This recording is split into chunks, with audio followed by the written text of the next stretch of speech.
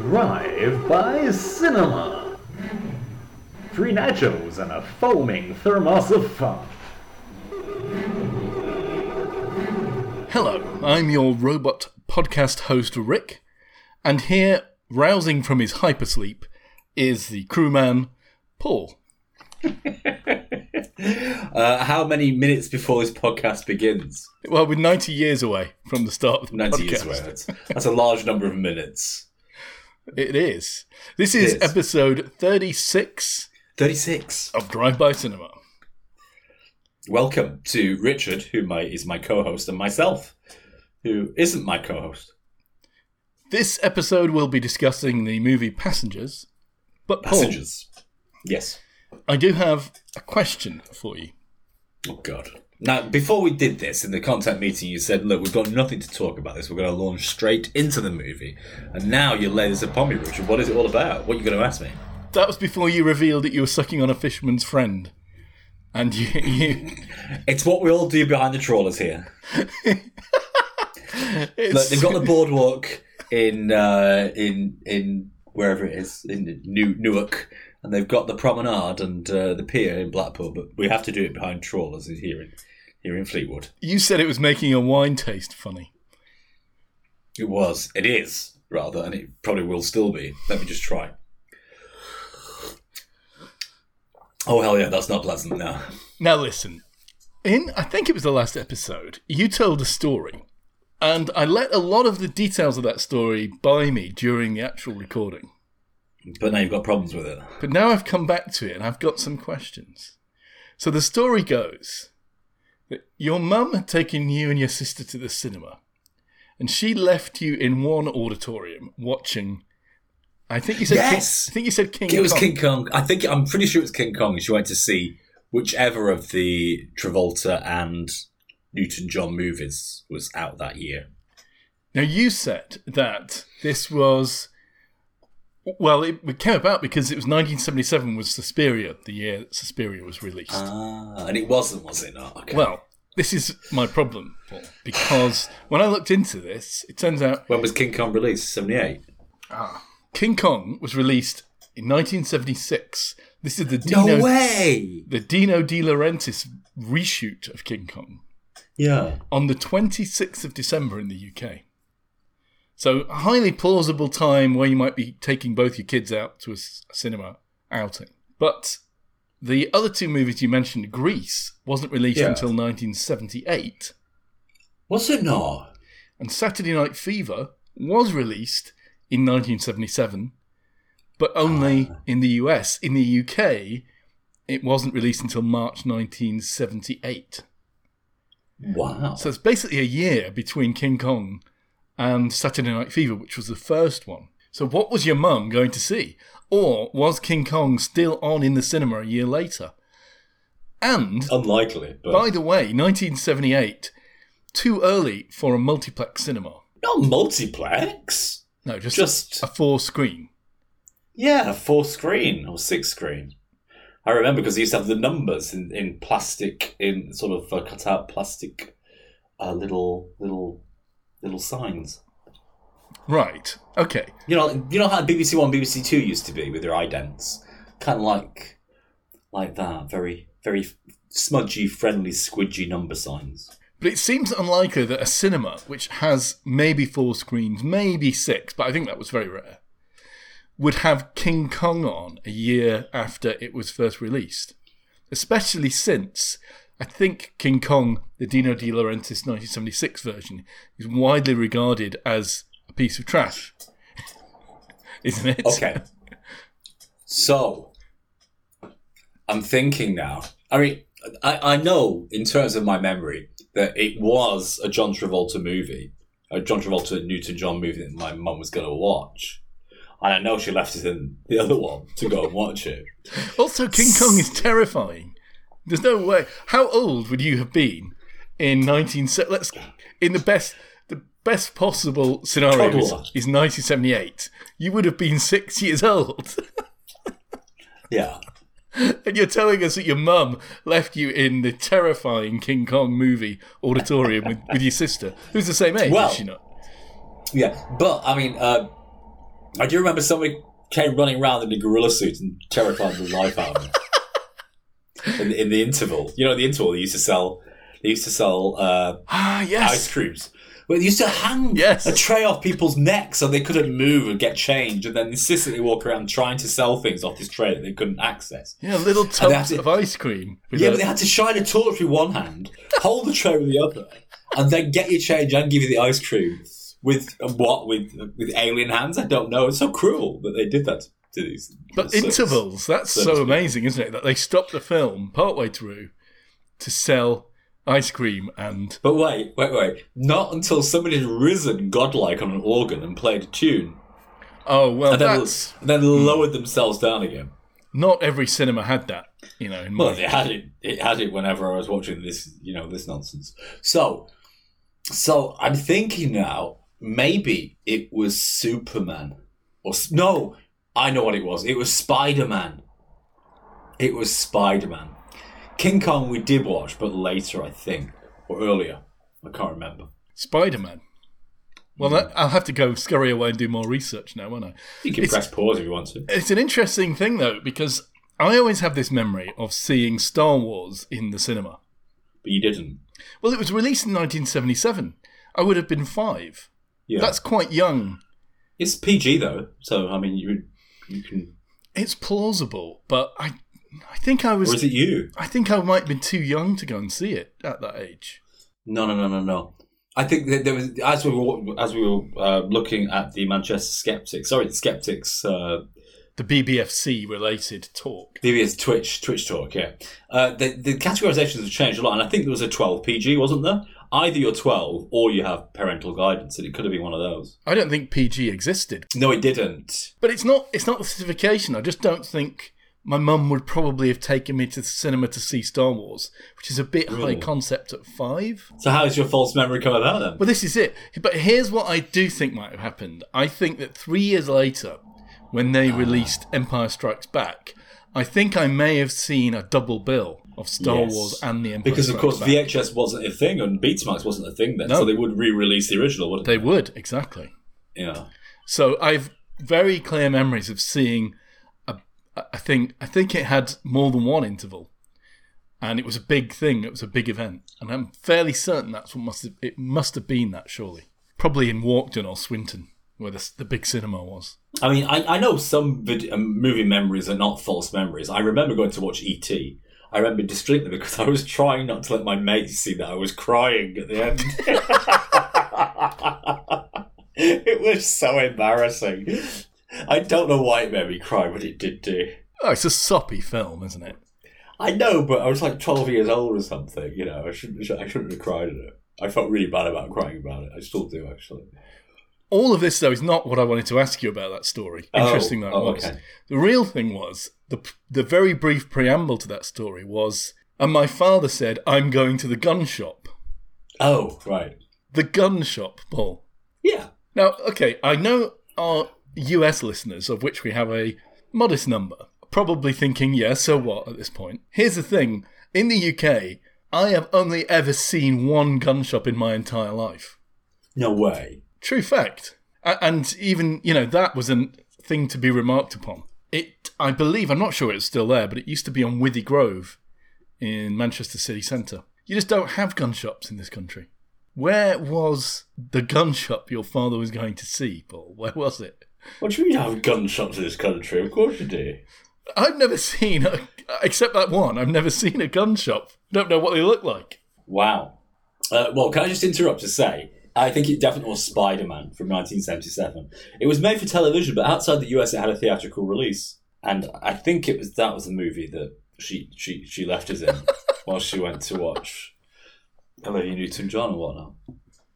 Amazing. But, yeah. And so I think, therefore, King Kong we must have watched with my parents, or one of my parents, as you were saying, because it is a fairly terrifying movie, whereas Spider-Man isn't a terrifying movie. So, to get back onto it, so the gun shop was near the movie theatre, obviously, in Preston. Preston had a gun shop. Yeah. Yes. I think it still does. Did your father own guns? Was that a thing that he did? He just had guns, did he? He did, yeah. He owned quite a large array of guns, actually. The baby stuff. BB guns and the air pistols and the air rifles. But then he had 2 handguns and two shotguns. Quite an expensive one. Smith & Wesson, I think. What did he do with them? What did my father do with his guns? I don't know. Shot rats with them? I think. His brother has 3 large farms now, so I guess... Right. So he had somewhere to go and shoot them. Yeah. If your hobby is shooting rats, I guess that's what he did. Hey, I think we should play the music and talk about Passengers. What Passengers, do you think? yes, let's do that.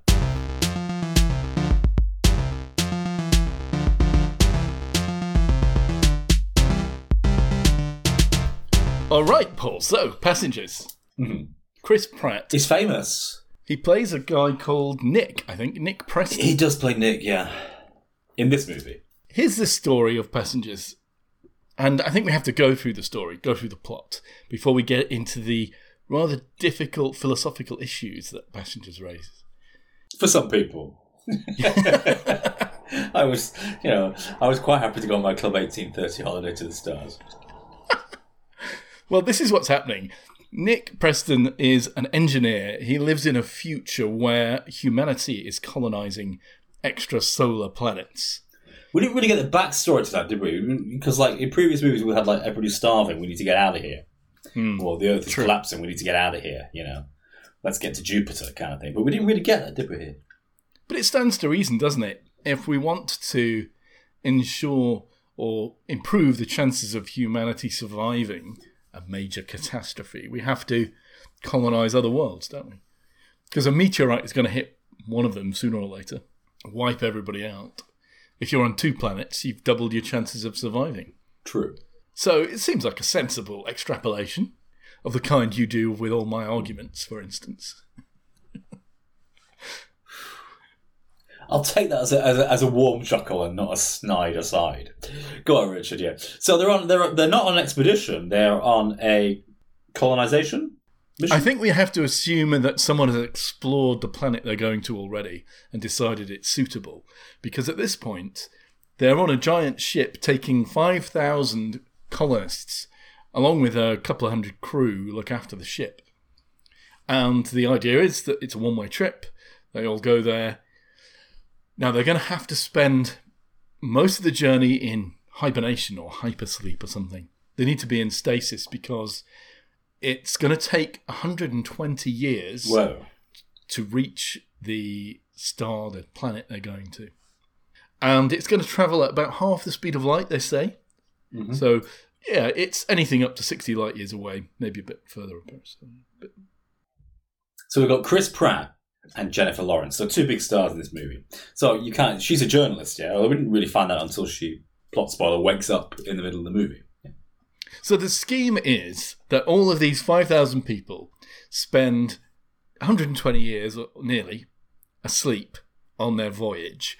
In the last 4 months before they arrive at their destination, they are all woken up, and they spend those 4 months like on a luxury cruise liner, with swimming pools and stuff, but they're also going to classes to learn how they're going to survive on the new planet. Wow. So it's kind of a bit of work, bit of pleasure.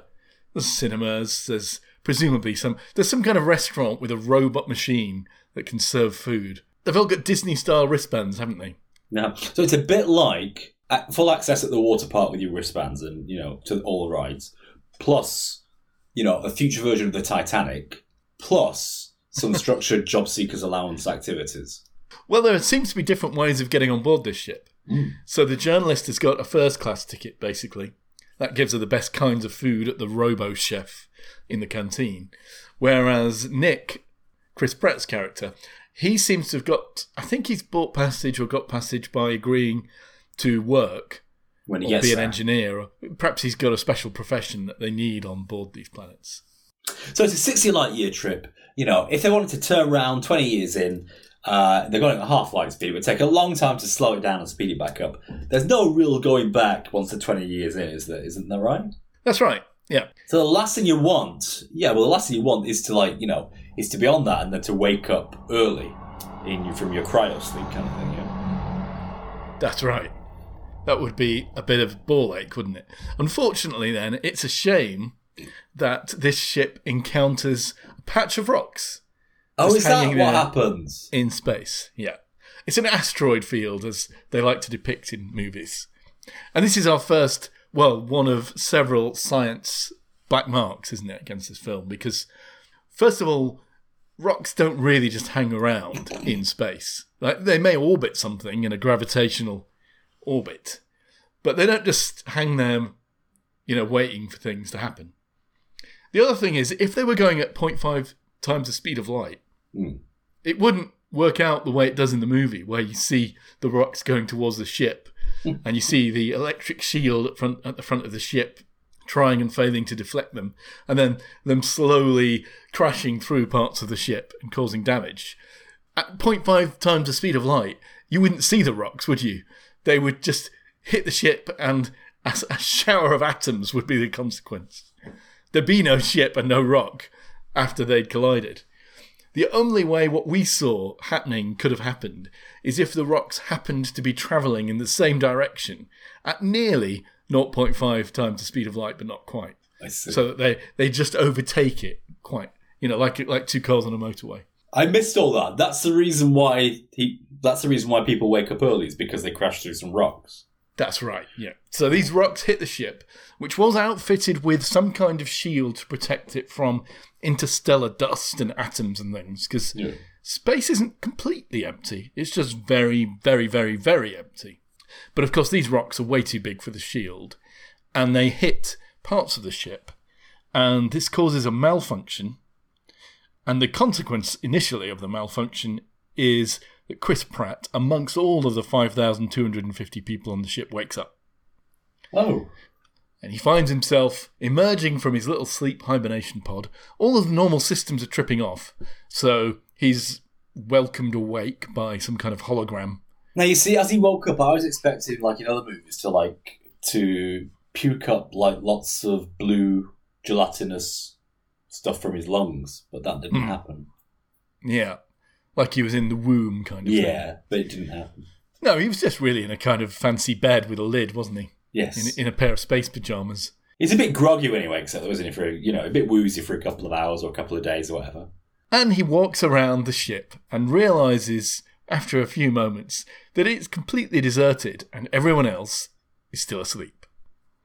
And he's a bit puzzled by this. Maybe something's gone wrong. Is there some reason why he's been woken up early? He doesn't know.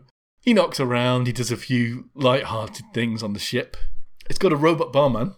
Michael Sheen, isn't it? The British actor. Yeah. At some point, he goes to some kind of stellar cartography room. Not sure what it is. Like an astronomy thing. And he asks it how long he's got to go before the end of the journey. And it tells him, to his great annoyance, 90 years. Is it 90 years? Wow. 90 years, yeah. So he's thinking, well, I'll be dead by the time we get there. That's right.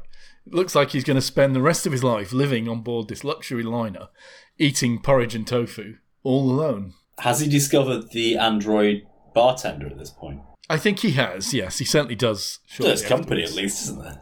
It is company, and it's quite a sophisticated android, isn't it? It's presumably limited. I'm sure you'd get to know it rather quickly.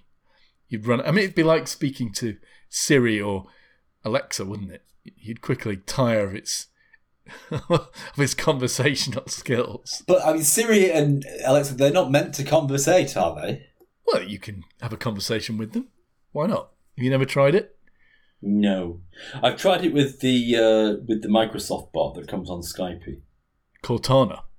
No, that's the same as Alexa. Though there's a specific bot that's a chat bot that's supposed to reproduce chatty conversations. And how is it? It's interesting. Inevitably, I try to become sexually suggestive toward her. And how did it respond? With a significant amount of affront, actually. Yeah. That's very realistic, then.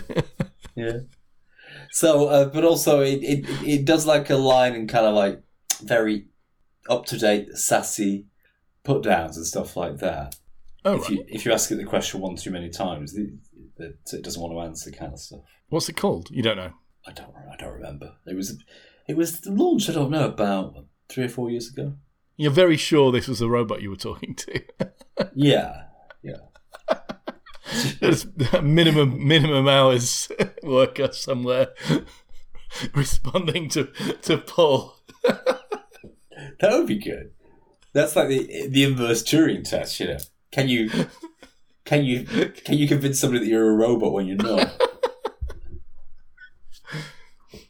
Getting back to Nick, Chris Pratt, on board his spaceship. Yeah, he gets bored pretty quickly. He goes downhill very quickly. Stops shaving and all that kind of crap. You say very drinking quickly. too much. It's obviously in the course of the movie that we're watching, but It's about 2 years. It's about a year. Oh, it's about a year he spends. I would say that's going downhill pretty quickly. He winds up at a very low ebb, doesn't he? He's done everything he can do to entertain He's been himself. exploring. He's been banging on doors. He's been hammering with hammers. Nothing.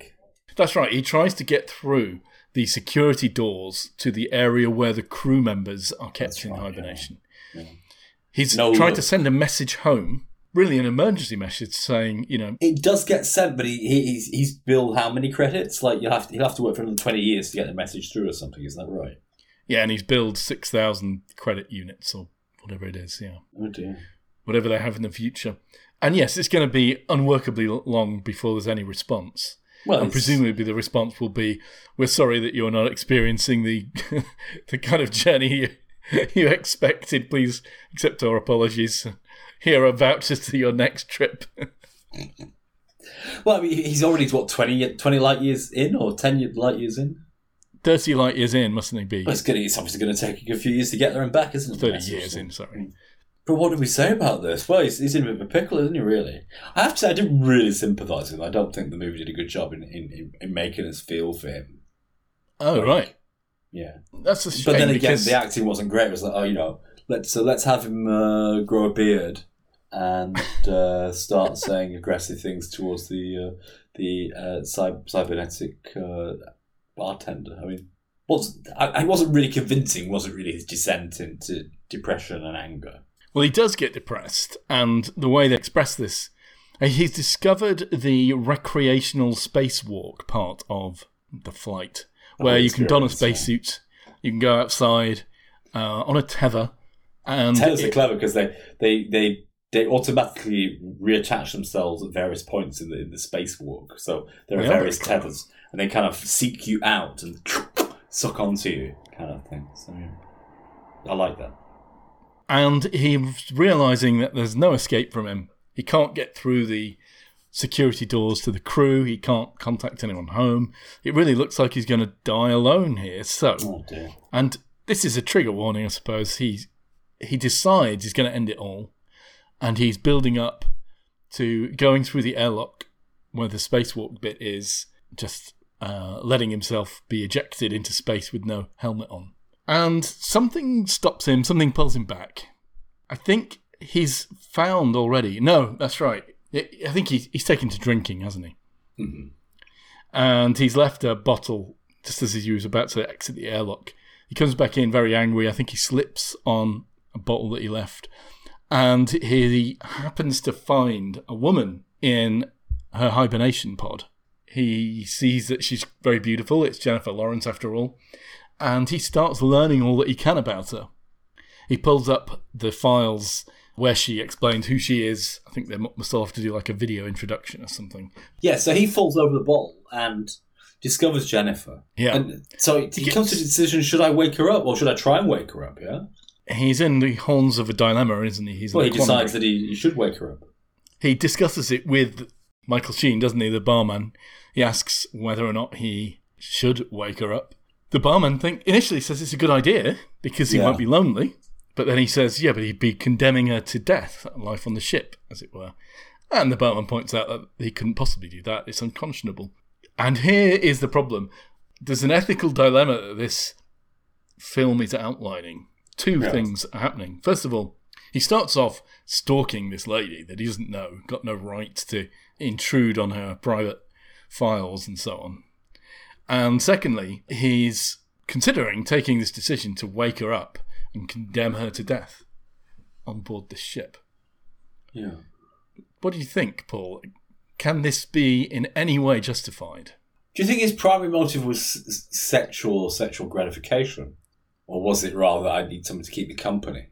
It's very difficult to know, isn't it? Because he's Jimmy Savile. Jimmy Savile would have, decided not to wake her up and just... kept them all asleep. This is gratify himself while they're all asleep kind of thing, So for Jimmy Savile, it wouldn't have been a problem, I don't think. I think, given his necrophilic tendencies, he probably would have enjoyed it if they didn't wake up. But... grief. So we're assuming the fact he does wake her up is the fact that he wants to have some sort of companionship, and therefore feels that she would benefit in some way from being woken up, or he's managed to convince himself. I don't know how he did that. I don't know how he convinced himself that she would want to be woken up. I don't think he ever convinces himself of that, does he? Why does he eventually succeed in waking her up then? Here's a charitable interpretation. At the point where he was about to kill himself, knowing he's got another, 89 years of travel, the rest of his life alone, could it not be said that it's better to, do something clearly wrong or clearly criminal rather than kill himself? Is that possibly not something you might advise anyone contemplating suicide? And, before you kill yourself, go out and rob a bank or something, Or is that an extremely irresponsible thing to say? Before he kills himself, go and rob a bank? Why? But when has that ever been advice for anybody, Richard? I realise that it isn't advice. If you're a negotiator, is that the negotiator's handbook? Last straw, go to rob a bank. I mean, what's all this about? I'm saying that it might be argued, and I'm not obviously I'm not a trained counsellor, so I can't speak with any authority on the matter. But it strikes me that if someone is thinking that there's nothing to live for, you'd go and tell them to rob a bank. Well, it's just an example, but there might be things that people feel inhibited from doing. That if you're at the point where you're going to take your life because your life feels so empty and worthless, try some of those things that you're inhibited from doing, whatever they may be. Standing on a street corner, furiously masturbating. If that's what floats your boat, Paul, then yes. I've seen that in various countries. It's like people just walk past. It's like, oh right, okay. He's at that moment in his life where he needs to self-validate in that kind of way. Whereas in this country, I think the police would swoop down and arrest these people, wouldn't they? Yeah. But fair enough. Better they get arrested than they kill themselves. Is that not fair to say? Obviously, though, I realise that it's an idiotic thing to say because I imagine most people who are feeling suicidal are depressed and therefore incapable of doing even the most basic things, let alone, grasping the nettle and doing something completely crazy. Well, I mean, he managed to work out how to open these pods and wake people up, didn't he? Yeah, and he's not in that kind of depression, is he? He's in a very weird situation and he's taking a rational approach out of it, I think. By choosing the fittest woman he can. And, on the flip side, when he does wake her up and he's quite charming and romantic and she falls for him, the question obviously then becomes, well, first of all, you might argue the film is immoral in trying to justify his actions, trying to rehabilitate an act which was otherwise unconscionable. And it's a bit like Stockholm Syndrome, isn't it? That this woman who has had her agency taken away by being forcibly awakened, she winds up falling in love with the person who's done that to her captor, effectively. She does, but not when she realises what he's done. Yeah. And the other interesting thing about that is... Only while she's hoodwinked does she feel that way toward him. Yeah, he doesn't come clean with her straight away. He conceals it from her. They have a relationship. So she's thinking that she was awakened accidentally without his intervention. She only discovers it subsequently when the robot barman reveals it, possibly inadvertently, but he told the robot barman not to tell her. But, what can you do? I mean, he's presumably programmed never to lie to the passengers, isn't he? Mm-hmm. And then, of course, she's extremely upset with him, rightly so, because he's effectively killed her. But look, I mean, presumably, they're all going to die, right? Everyone on board that ship is going to die. It's one thing about human life is it's 100% terminal. Yeah. for all of the crew, for all of the people on that ship, their options are either that they're going to live the rest of their lives as pioneers on a frontier planet, eking out an existence, presumably, maybe dying young from a space viper biting them or something, or they live the rest of their lives on a luxury cruise liner, with a swimming pool and, luxury accommodation. And maybe that's not such a bad alternative, right? Maybe not. Does that rehabilitate them in any way, or rehabilitate him in any way? No, of course it doesn't, because maybe or maybe not. It's not his decision to. It's not his. It's not his right to make the decision for other people, is it? And of course, as we discover, but only when she's awake, she reveals that her plan is to go back. So she wasn't intending to stay on the frontier planet. She was going to go back, and what she wants to do is see Earth in 240 years' time, sort of see the future, which is more fuel for her journalistic and authorial kind of imagination, isn't it? Yeah. That kind of puts the nail in the coffin for what he's done to her, because he thought he was removing her future of her frontier life on this new planet, whereas in fact he's removing a completely different future, which is much more like what she left in the first place. It's very difficult, but I find it difficult to condemn what he did, because it strikes me that what he did was better than him just killing himself. Do you think he should have just lived the rest of his life out on the ship alone? What would you have done? Wait. You're saying, in order not to kill myself, I have to wake up the fittest bird on the rocket ship? If you're going his conditions. If I'm the negotiator here, if I'm the negotiator in his conscience, and he's on the building ledge up above, I'm not letting that pass. He can have KFC and fries if he comes down, kind of thing. He's not getting the tomahawk steak. If I was the negotiator in this hostage situation, in his mind, in his conscience, I would say, you, by all means, wake up the old guy who you don't fancy.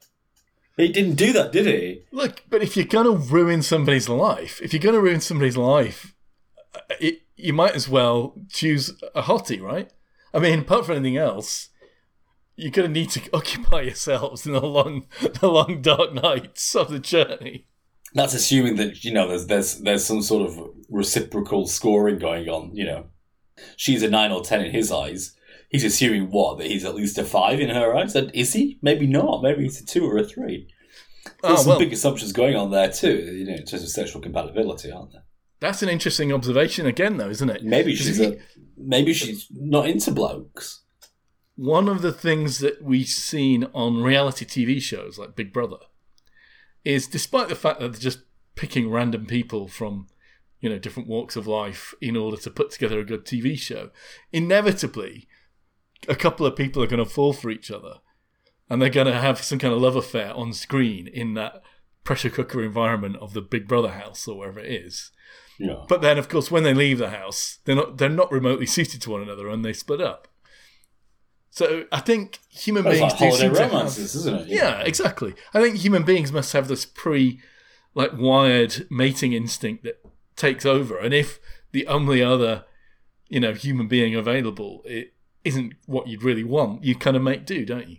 Well, we are a rabidly sexual species, we have sex like ridiculously often, averages twice a week, 100 times a year. It's obscene. Most of the animal kingdom have sex large mammals have sex 10 times, 20 times a year? A couple of times a year or something? A bit more than that, I think, but not very often. Most romantic comedy films and stories and stuff express an idea, usually of the guy chasing a girl, don't they? Yeah. That's equally unhealthy, right? There's an element of coercion and persuasion which seems to be treading the same line. Where does the line between stalking and the line between pursuing someone who's not reciprocating the same feelings, where does that lie? And why does so much of our romantic literature and stories, why does it revolve around this idea that the woman usually is the one being pursued and is the goal, and the man has to persuade or deceive, sometimes just plain deceive? Wow. I don't know, really. What do you want me to say, Richard? the way our literature and stuff encourages men to stalk, usually men, again. But there's this romantic idea that it's right to chase down the object of your affection, doesn't it? And so, of course, stalking happens. It's what everyone's trained to do. It's what people are told is the way to be romantic. And in this film, it seems just so brutally obvious that it's a bad thing because he's, affecting her agency so much. It's an extreme example, but it's the same class of thing that's happening. I mean, if we go back to other cultures, like in the Irish travelling community, typically when the kids are 14, 15, they start courting, and courting's highly ritualised, and part of it's some sort of courtship dance where the boys physically coerce the girls away from the group, kind of thing. It's just in that part of courtship that it happens. But then afterwards, if they start going out, then of course they have to treat the girls very well. But there is this short time where the boys become physically kind of quite controlling. They kidnap them, basically, don't they? They kidnap them, yeah. And within that kidnap, there is some aspect of manhandling also, potentially. Not before or afterwards in any relationship with the girls, it has to be said. I mean, because it's hard to examine our own culture because it's because fish don't know they're wet, do they? Well, it's not that. It's just, I mean, our culture has become Hollywood. It's become this huge economic juggernaut, isn't it? So, I mean, it's hard to talk about native behaviour anymore, is it? Now, when this was shown on Channel 4 about 10, 15 years ago, there was widespread condemnation of this backward, horrific practice, so to speak. But when we considered, to how in the mainstream culture in the UK, women are treated in nightclubs, and that kind of thing, it pales in comparison, really, doesn't it, to the way that they're treated in our own culture. But also, there are very specific points during this courtship dance when the girl can refuse the boy. Does that make sense? And can do it without any consequences. Yeah. So in a way, this traditional way of courting is although to our eyes it looks in some ways to be enslaving and tying women into servitude called marriage, in some ways it does leave them more honoured and freer in a certain sort of way. Like out in the Far East, when at that point where you're saying, is it wanted or unwanted, which is the critical thing here, isn't it? Is the attention of what nature wanted or unwanted? And if the boy is supposed to pursue, then potentially you're setting the boy up to transgress into unwanted behaviour territory. Often the boy will give a present to the girl at early parts of courtship, and her accepting or not accepting the presents is an indication of whether he should continue to pursue. How the hell do you not accept a present? You say, sorry, I don't want that present. Wow. And you give it back. It takes tremendous self-control. But because it's a courtship present, it's indicated the girl's every right to do that, you see. Yeah. I mean, at this point, she could probably have 3 or 4 suitors without being slut-shamed. And so, she probably wants to keep avenues open, but she really doesn't want the boy to pursue anymore. She just rejects his present.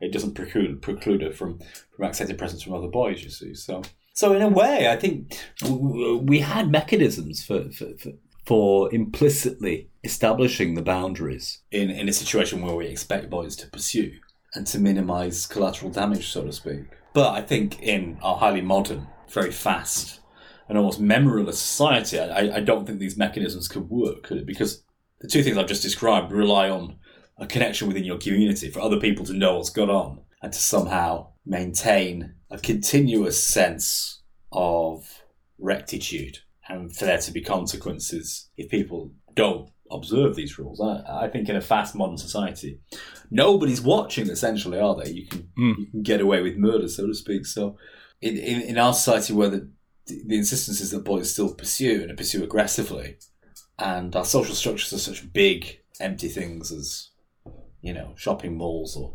Facebook or whatever, or the cattle market is the downtown pub for young people. I mean, there isn't that sense of observed consequence. I mean, there are no shaming eyes for when you do transgress. So inevitably, it's a lack of consequence, I think, that means with the priming that boys should be successful in pursuing and need to pursue aggressively and shouldn't give up in what they're doing. You know, I think it's kind of sets people up for failure, as you were saying, doesn't it, really? That's not to excuse individual circumstances when boys have done things that are offensive. No, quite so.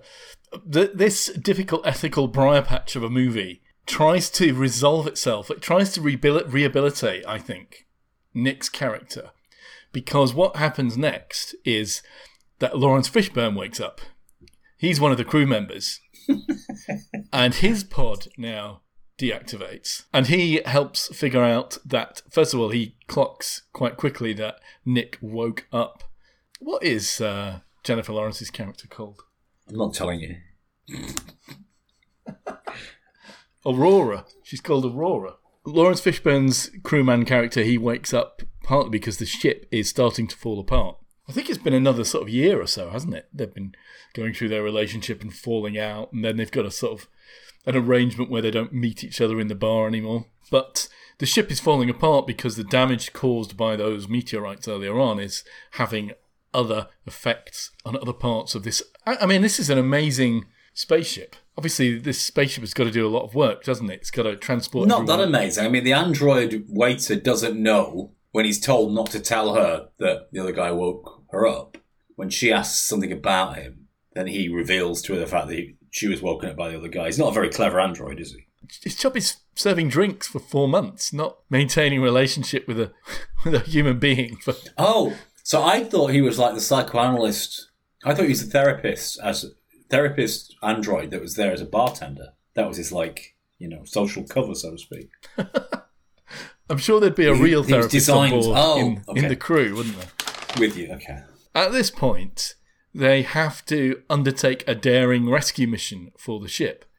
Yeah. Lawrence Fishburne's character dies because his hypersleep was malfunctioning and it's caused irreparable harm, and he dies very quickly. They have to undertake this really daring rescue where they control the overheating fusion reactor by venting some gas through a gas vent port. Really clever. Which, now they have to do a spacewalk to do that, yeah? Yeah, now, the door isn't opening, so Nick has to go outside and fix it himself. He's an engineer. You know this time the spacewalk is going to go wrong, and it inevitably does. But not before he shuts down or controls the nuclear vents and nuclear reaction. Is that right? That's right. Yeah, he figures out he's right by it. He's stood by the vents. It's the only way to do it. You got to go to the door. You got to press the button next to the door or twist the. And out comes nuclear gases, presumably at 10,000, 20,000 degrees centigrade. Yeah. Now you'd think he would be fried at this point, but he's not fried. Amazingly. No, because he figured out before he went out there that he can pull an interior door off a closet. Yeah. And that closet door is going to protect him from this venting fusion plasma. Oh, so like a shield he's going to put in front like a shield, yeah. But not in front of his legs. No, it's not quite big enough for his whole body. But do his legs survive? His legs do survive, yeah, oddly. You know, you'd think they'd be completely vaporised, along with the door and the rest of him. Wouldn't you? Or at least the cable that's holding him on there, his little space cable. That would be melted, but it's not. Everything's okay. I think, the cable does snap eventually, doesn't it? Because he gets ejected out, and Aurora has to catch him. She has to go out there and catch him. Well, that's it. If we're on a long-term space journey in these movies and somebody goes on a spacewalk, one, that the cable's going to snap. They're going to float into space, and then you're going to find out that their spacesuit starts leaking, and oftentimes that leak is going to be used to direct their flight back to the spaceship. Is that not right? Is that what now, they he did doesn't do time? that. No, he slingshots. I think he slingshots. He throws something. Yeah, he throws something away. Like the door. He throws the door away, doesn't he? That was quite clever, I thought, actually. Yeah. The standard. It's absolutely standard, isn't it? He doesn't use his leaky spacesuit to fart his way back to the spaceship. He uses snooker table conservation of momentum principles to do it. So well done on that. Well done on understanding basic principles of momentum. And he gets back and everything's hunky-dory. They love each other. They probably kiss and embrace. I don't remember, do they? He was initially unconscious, wasn't he? Because he'd been in vacuum and he went unconscious. So she puts him in the med bay thing. That's right. Now, if you've ever seen Idiocracy, you'll know what we're talking about. It's like, in Idiocracy, they have to press what's wrong with them. They have to press the icons. vaguely represent the maladies on their body. Well, this is a similar sort of box. It's like an incubator, but giant for humans, not chickens. And it's got little icons that you press what's wrong with you. Beep, beep, beep, and she presses everything. Yeah. It just gives him every treatment and the machine possible. goes, do you really want to do all that treatment? That's not advisable. And then she says, magic code override, because they've got a magic code override thing. Is that right? Well, they got it off Lawrence Fishburne, didn't they? Yeah, they got the magic code override. Magic code override, and then you think, oh my God, so many things, it's all going to go wrong. He's going to die from being over-operated. No. Amazingly. Tense moment, but he comes out okay. Isn't that right? That's right. Oh, lovely. And then we cut to the rest of the crew waking up on schedule, 90 years later, when they're approaching their destination. We don't see anything, of course, presumably they're dead already. Don't see anything of Nick and Aurora. But whilst they've been living their life together, he had planted a tree on the main deck, hadn't he? He dug up a bit of infrastructure and he put a tree from the hold full of equipment and stuff they needed to colonize the planet with. He planted that tree. So when the crew and the passengers wake up, they find that the main deck is like a jungle. It's full of different plants and animals that they planted over there. Because presumably they would have to have fed themselves, wouldn't they? Because that electronic cook machine wouldn't have enough food for 2 people for 90 years when it had only been set up to have food for 5,000 people for 4 months. I've not done the sums, but at any rate, you wouldn't want to eat all the food that was going to be keeping everybody else alive, would you? But that's how it ends. Apparently they'd made a massive garden in the main deck and everyone's quite amazed by it all. And maybe they had kids that were still living there. We don't know. We don't see them, do we? So, Richard, I think you were hoping to resolve some sort of, or to bring to light some deep ethical issues here about, stalking. Was he right to wake her up? And I'm sorry not to be able to answer any of those. It's a very difficult film. It asks some really tricky questions, and they're not easy answers. His finding out about her, stalking, if you like, was it egregious? I don't think it was. Was his behaviour in waking her up egregious? I don't think it was. It could be justified as being satisfying very basic needs. We can't really say it was motivated by selfishness as such. If selfishness would be meaningful, as we talk about it. I mean, it was motivated by a basic instinct of self-preservation, wasn't it, more meaningfully? So I don't think it is necessarily a moral dilemma or quandary that we find ourselves in here, is it? Well, this movie was very divisive. A lot of people came down one side or the other about this. It was a hit in the box office. I don't know why, necessarily, because I find it's quite slow, this movie. It dragged. How did it divide people? Some people said that it raised or possibly even glorified these issues about stalking and, abuse, effectively, relationship level abuse. As I say, I think the film tries to rehabilitate him in a rather clumsy way. As we learn, if they hadn't been awake, 2 of them, they wouldn't have been able to save 5,000 people on the journey. The ship would have been destroyed. It needed 2 of them to fix it. Yeah. Of course, they weren't to know that. Certainly Nick wasn't to know it when he woke her up. But in the end, it seems to be on the whole a good thing. But it's a clumsy, writerly way of trying to rehabilitate an ethically dubious position, isn't it? But the whole thing, of course, is a highly contrived situation anyway. I mean, I have to say, I'm too old. I'm not on board with the idea that fictional narratives need to clearly set out villainous behaviour as villainous in stark, clear ways. I'm sorry, I'm not on board with that, really. I'm happy for my characters to be complex, conflicting, and challenging. That's because you are too. I think this modern need, the last 15 years, you're probably going to deny that it exists. What culture wars, Paul? There's no culture wars. But, I don't have any empirical evidence, but in the recent 15 years, this need to airbrush heroism back into characters in fiction, I think it's not helpful. Let him be a divisive character, and let him be complex, and let him have a shadow side. I don't think it necessarily means that we're advocating what he does in the story is to be copied or lauded, or because it hasn't been condemned by presenting him as a fully flawed character, that somehow was supporting those actions. I'm just not on board with any of those assumptions that people trot out these days. I'm sorry. Well, I think we already know what you thought of the acting, which is not much. Look, it wasn't that bad. All right, okay. So what score would you give it? It's a 4. Right, okay. Below average then. Look, Yeah. I think Chris Pratt, is a likeable guy. I think Jennifer Lawrence is a great actor. I don't like actress. She, I thought, was just crap. Oh, Jennifer Lawrence is a good I actor. thought she was terrible in Hunger Games. Is it the Hunger Games she was in? Yes. Just really rubbish in that too.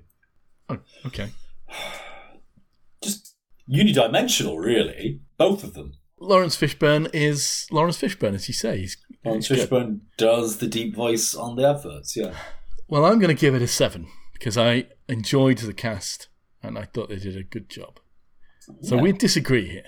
All right. What about the science? Yeah, well, I like the fact that he didn't use his space suit fart to get back to the inevitable discorded rocket ship that he lost his tether to. I like the fact that he threw something away from himself. I liked all that. I love the fact, in a different kind of way, that he didn't get killed by blasting radiator furnace fumes. And I love the fact that asteroids could fly through a ship at presumably third speed of light and not cause horrific vaporizing damage. So it definitely swings and roundabouts for me on this one. It was just generally quite nicely rendered, the rest of it. The whole idea of that interstellar cruise liner looks amazing. Yeah. It's a beautifully designed bit of production stuff. So the vision of the future, I think we have to include in science for me anyway. So a 6 in total. How about you, Rich? I do love the space liner things, but why are all the systems on 90 years before they're needed? Why is the barman hanging around? Wouldn't he be in a storage unit? Why are all the bottles on the shelves behind? Wouldn't they need to get them out? Why would you put them there and let them be there for 120 years? Why are there announcements on the ship? 90 years before anyone's supposed to be awake.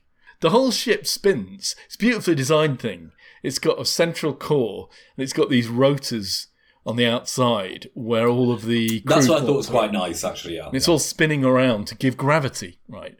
But why do you need gravity for 120 asleep. years of the journey when we're all asleep?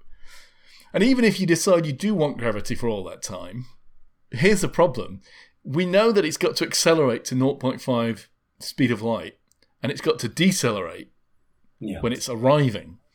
And both of those acceleration and deceleration phases will have strong gravitational effects on board the ship. When you're accelerating, you'll be pinned down toward the engine, and it'll have to turn around and do the same thing the other way. If they were in those crew quarters that are around the edge, they would feel all that sideways, wouldn't they? So they'd all be pulled down towards one side of the ship or the other. Indeed, if you arranged the whole journey so you were accelerating at 1g on the way out and decelerating at 1g on the way back, you wouldn't need to do all the spinny shit. And when the ship malfunctions, there's a bit where all the gravity disappears, and Aurora is in the pool, and she winds up in a bubble of water in zero gravity, and she has to swim out of the bubble of water, which is a great visual effect. But if the ship was spinning, even if the power went out, it wouldn't stop spinning. It would still be spinning. Yeah. So the gravity wouldn't just switch off. Yes. You're right. So there's huge holes in the science. It's been written by someone who has only the barest passing acquaintance with the science. Maybe had a dinner party with somebody who told him about some of this stuff. But it tells you... Okay, the sloshing water in the air kind of thing. And then the power comes back on. Yeah. And the water, obviously, assuming that their version of gravity not working all of a sudden is true, the water just rushes back to where it was originally in the swimming pool. And she falls down with it at the same speed. Okay, fair enough. But then it just stops sloshing. Yeah. There would have been tsunamis in there. Do you know what I mean? All that water splashing down. She would have been churned like anything. So I forgot to mention that. Yeah, the gravitoless water moment was. Why couldn't she swim out of it? That was all weird. It is weird because you would have no trouble swimming out of it. It would be no different, would it, from just swimming through normal water? You don't rely on gravity when you're in the pool. Because I think the idea was, it's moving so fast. But if it was moving so fast, she'd move with the current. Yeah. So she would get to where she was going to go anyway if it was moving that direction. If it was moving against it, then she'd get to the edge of it even quicker. So it doesn't make any sense at all, that blob of gravitoless water. Although it looked quite good. It tells you that the science here is completely in service of the bits of the plot that they're trying to set up, which is this whole idea. What would you do if you're in a situation where you could wake somebody up, but it would kill them, but, you would have companionship? Well, you have to... You need a bit of science to come along on the ride with you, but not so much you actually get all the details right, so you get away with it. So for science, for that reason, I'll have to give it 4. But I do like the shiny ship and the whole idea. No, well, the shiny ship is dribbling slowly into the little meringue that is special effects. Yes, yeah. What did you score this meringue? I scored it quite high, an 8, I think. It looks fantastic, doesn't it? Yeah. It's super shiny, it's effective, all the little details are quite cute. Like the cafeteria with the machine that spits out Cheerios all over Aurora's pants. Yeah, it was all convincing, I thought. Michael Sheen's barman with no legs. It's very clever. Yeah. He just arrived from the signal, Handy. Yeah. So I'd give this an 8 or maybe a 9. Yay! Wow, really 9. Let's call it a 9. Okay, finally, plot and all that stuff. This is all about this ethical question, to my mind. This movie it's just about setting up this protracted and very difficult to resolve question about what's right or wrong to do here and whether he was justified.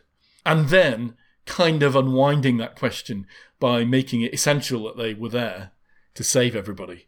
Seems a bit of a cop-out. So for setting up a complicated trolleybus question, that's good. For trying to resolve it neatly in a Hollywood way, that's bad. So on balance, I'll give it a 6.5. I mean, for me, we're looking at isolation, and 2.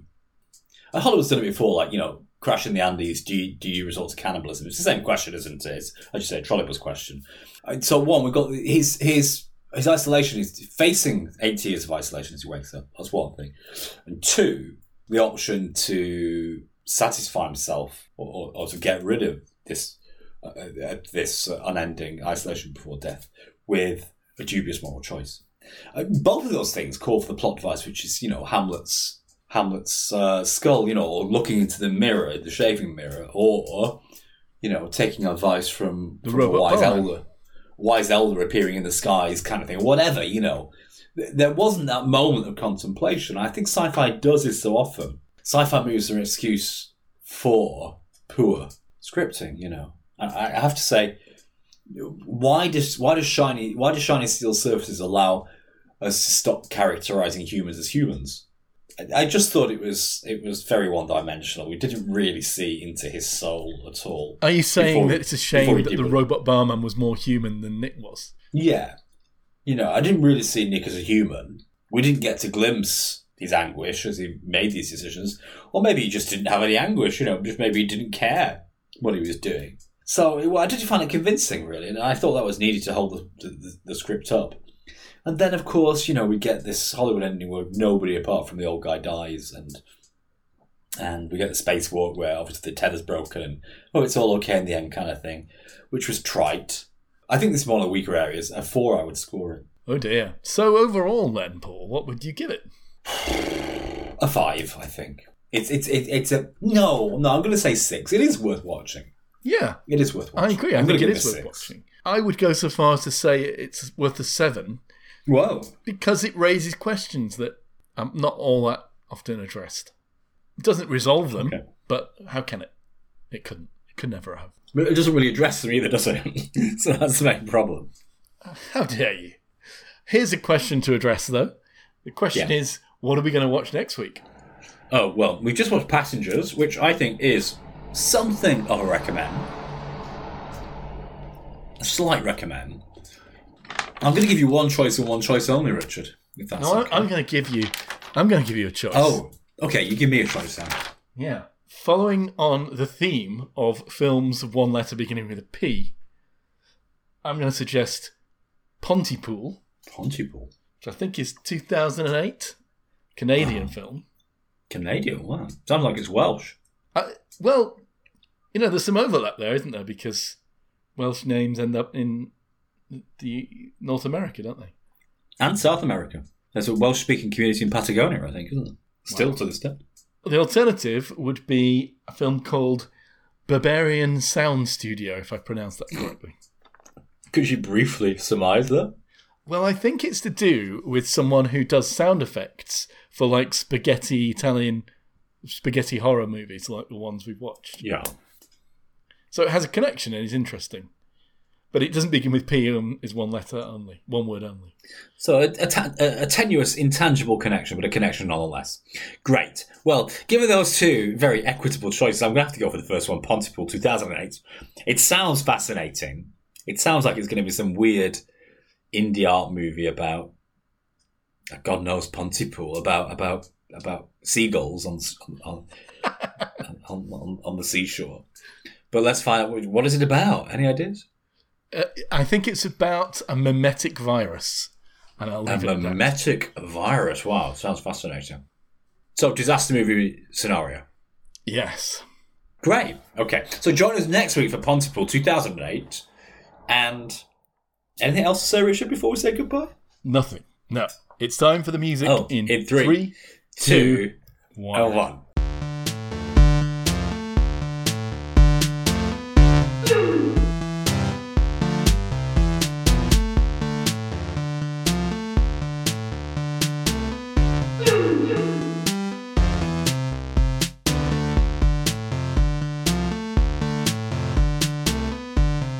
Boom!